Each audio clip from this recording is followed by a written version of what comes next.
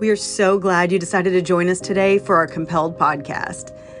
We hope this message encourages and inspires you. We would love for you to message us on social media and connect through our website at compelled316.com. Now let's get started. Bob Morrison is here to get us thinking about what it means to live a compelled life. Hey, what's up, guys? So here we are, another week. I'm parked down by John Pennekamp Coral Reef State Park. It's down in the Keys in Florida. I'm staring out at the ocean, and I'm just thinking, what an awesome moment just to sit and look at the waves and just kind of drink it in, you know?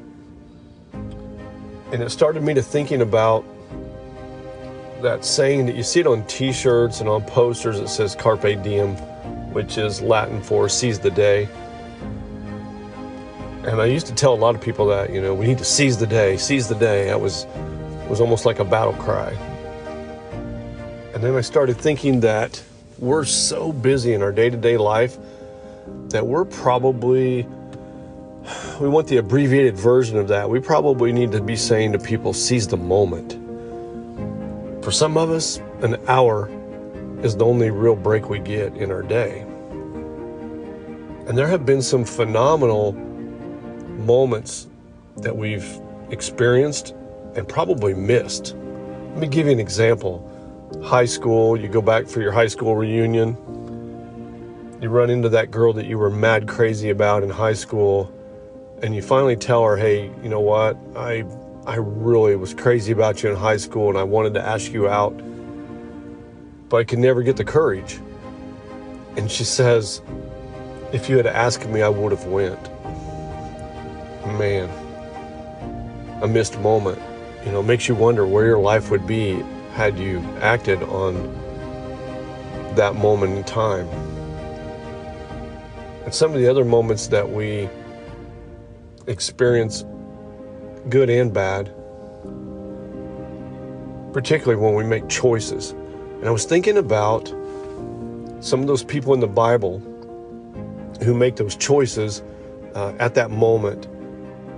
And they seem to be very human in nature. You know, it's times like where somebody that we read about, one of the characters, as I call them, the key players in the Bible, they have this moment where they can stand up for what they believe. And instead they run and hide, like Peter. You know, he tells Jesus, hey, nothing's going to separate us. I'm going to be with you. I'm your ride or die. I want to stay right beside you no matter what. But we all know that that's not true. When the time came for Jesus to be arrested, everybody scattered, including Peter. In fact, Peter went so far as to tell people, hey, I don't even know this guy named Jesus. Even though he told Jesus, hey, I won't desert you, he did. It's the human side. And I think it's one of those moments, you know, it's like, I don't know if we get to sit around in heaven and talk to any of these people, but man, the conversations would be intense and so enlightening to say, Peter, what was going through your mind? You know, I know that you love Jesus. You spent 3 years learning everything about him. You witnessed all these miracles, and you had this chance to really acknowledge it when people say, hey, aren't you that guy that runs around with Jesus? Aren't you his buddy? And you could have said, yeah, I am actually. How would that have changed history? I don't know. I don't know where that would have sent Peter. But it's one of those moments where things changed. Another one that I was thinking of was when Jesus is doing his first miracle that I see recorded in the Bible. He's at the wedding. They basically run out of wine. And there's this moment where his mom says, hey, we need this to happen. We need to come up with some more wine for this wedding party. And looking around the room, you're the only person here capable of pulling off a miracle. And it's a turning point because once Jesus does this, he puts into motion who he is and what he's capable of. And everybody's going to be talking about it. You're not going to hide that kind of miracle. You know, it talks about that he has them bring this giant stone or clay pot that's massive and fills it with water, and then Jesus turns it into wine right there in front of everybody. And so from that moment forward, he will always be known as Jesus, miracle worker, the man who's capable of performing miracles. If he can make wine, he can heal me, he can raise me from the dead, he can help me to see, he can take care of the lame, anything, and it puts a phenomenal amount of pressure on him on a day-to-day basis from that point forward, because everybody wants a piece of those miracles. So for him, it was a turning point moment, even for Jesus. Another moment I was thinking about, David walks out on the battlefield, sees his brothers. Hey, Dad wants me to check on you guys. I brought some cheese and crackers, see what's going on. And there's this moment when he can listen to what God has instilled in him to say, hey, I need you to take care of the giant. Or David can go, I don't know, man. I don't know if that's really my moment or if I'm just imagining it. David could have just as easily said, okay, guys, good luck. And then goes home and tells his dad, hey, yeah, they're still out there in the battlefield. There's a big giant that they're getting ready to face him and all of his troops. But because David says, I'm going to step out on faith and I'm going to face this seemingly massive obstacle that most people would say, I don't even want to face this giant. But because I'm going to step out on faith and just see where God takes this, and he tells the giant, I'm going to own you. When this is over, your body's going to be laying here. And oh, by the way, this battle's not mine. The battle is the Lord's. It's in 1 Samuel, I think it's 17:47. But the point is, over and over in the Bible, you see these moments. And I wonder if we could recognize our moments for when we are sitting there in our office at a desk and someone says, hey, I need your advice. That's a moment. And the first thing that comes to my mind is when someone says, man, I'm struggling with this, and can I just tell you what my struggle is? And you look at them and you go, okay, well, hey, in my mind, I'm telling myself, I'm going to go out on a limb here and say, okay, let me just pray for you. I don't know how this is going to turn out, but let's just pray that God will give us some wisdom about the direction of how to handle this moment, this obstacle that's in your way. And sometimes I think we forget to do that. I think we believe that we have to face those moments alone, but we don't. The moment when you walk into a doctor's office and maybe you've been given a diagnosis that's pretty crappy, and it's that moment when you walk in and the doctor says, yeah, we did the biopsy and it came back, it's not good. And there's two ways to take that. At that moment, we can say, okay, it looks really bad, and we can go home and throw the blankets over our head. Or we can say, okay, God, how will you do something amazing with this? Regardless of the outcome, how will it bring you glory, God? And those are the things I really am amazed by. There are people who just are naturals at that. They can have the most incredible obstacle in front of them, and they find a way to do something amazing with it that brings God glory.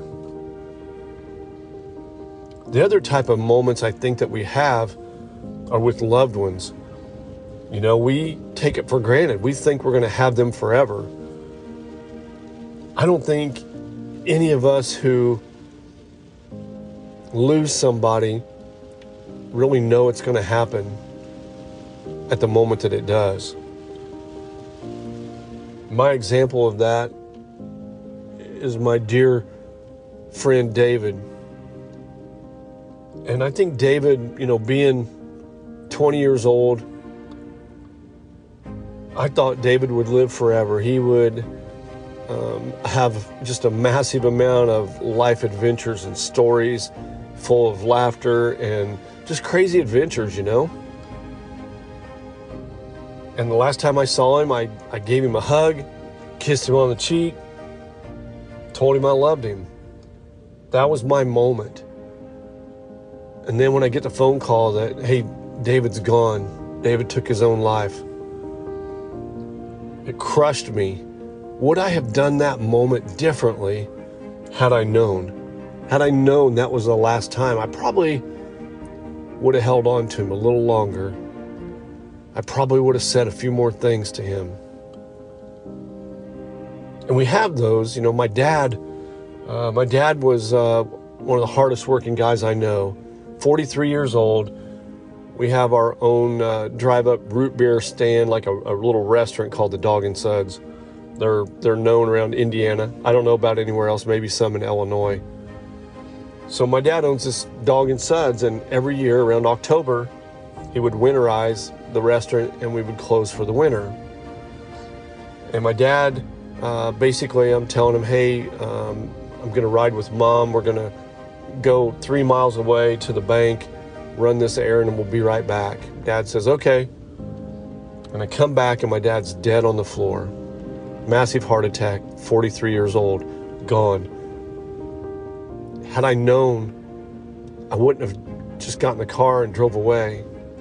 And all those times when my dad was home and working on something, either in the garage or out in the yard, and I just got on my bike and rode away, I would have done that differently. I would have learned that those moments matter.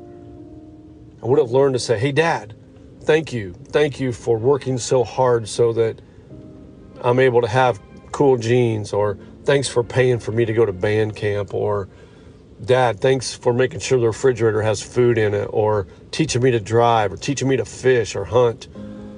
Things that I probably took for granted, and I didn't recognize the moments for what they were.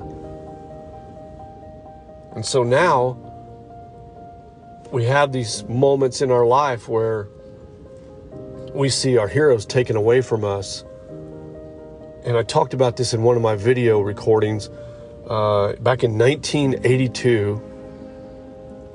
And I'm down at the Indianapolis Motor Speedway for qualification weekend. Gordon Smiley is this cool driver that I kind of followed.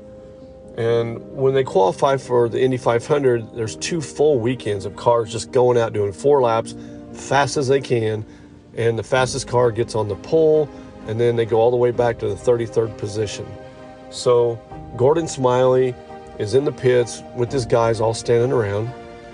And typically, if you have your family there, you would give your family a hug, kiss the wife, the kids, all that. And, you know, you're in that game mode. You've got your game face on, you got your fire suit on, put the helmet on, get in the car, strap in, and you go out and you turn these 4 laps, and hopefully they're fast enough to put you into the greatest spectacle in racing. It's the largest single day sporting event in the world. So it's massive. The coverage is massive. So on that day, Gordon Smiley gets in the car, goes out, takes his first warm-up lap, goes by on his second warm-up lap, but he doesn't come back around. We're sitting in the grandstands looking at the start-finish line going, that's weird. Where's Gordon Smiley? Nobody says a thing. The track goes silent. No cars go out. The announcer says nothing. And then what seems like forever, the announcer finally comes and says, it's with great sadness we announce the death of Gordon Smiley. He had basically lost control of his car, and when he corrected for the loss of control, he drove head on into the wall and was killed instantly. Just over Easter weekend, this past Easter weekend, there's a race car driver named Justin Owens. He's a sprint car driver, been racing 10 years, awesome dude. He's on my Facebook. He was trying to qualify for a sprint car race over in Lawrenceburg, Indiana at Lawrenceburg Speedway. And it just so happened that Justin was the track champion there, meaning he had won enough races and gathered enough points to be declared the champion of that track. So everyone knew he was going to be fast. And on his opening lap of qualifications, he lost control. Car flips over several times, hits the wall, And at midnight that night, they announced that Justin Owens has not survived his injuries, that this awesome 27-year-old driver is gone. And it was in that moment, I wonder how he looked at his day. I wonder how everyone looked at him and how they interacted with him. I found out later that something crazy like 80 people benefited from him being an organ donor. And I love that he had that kind of heart to say, you know what?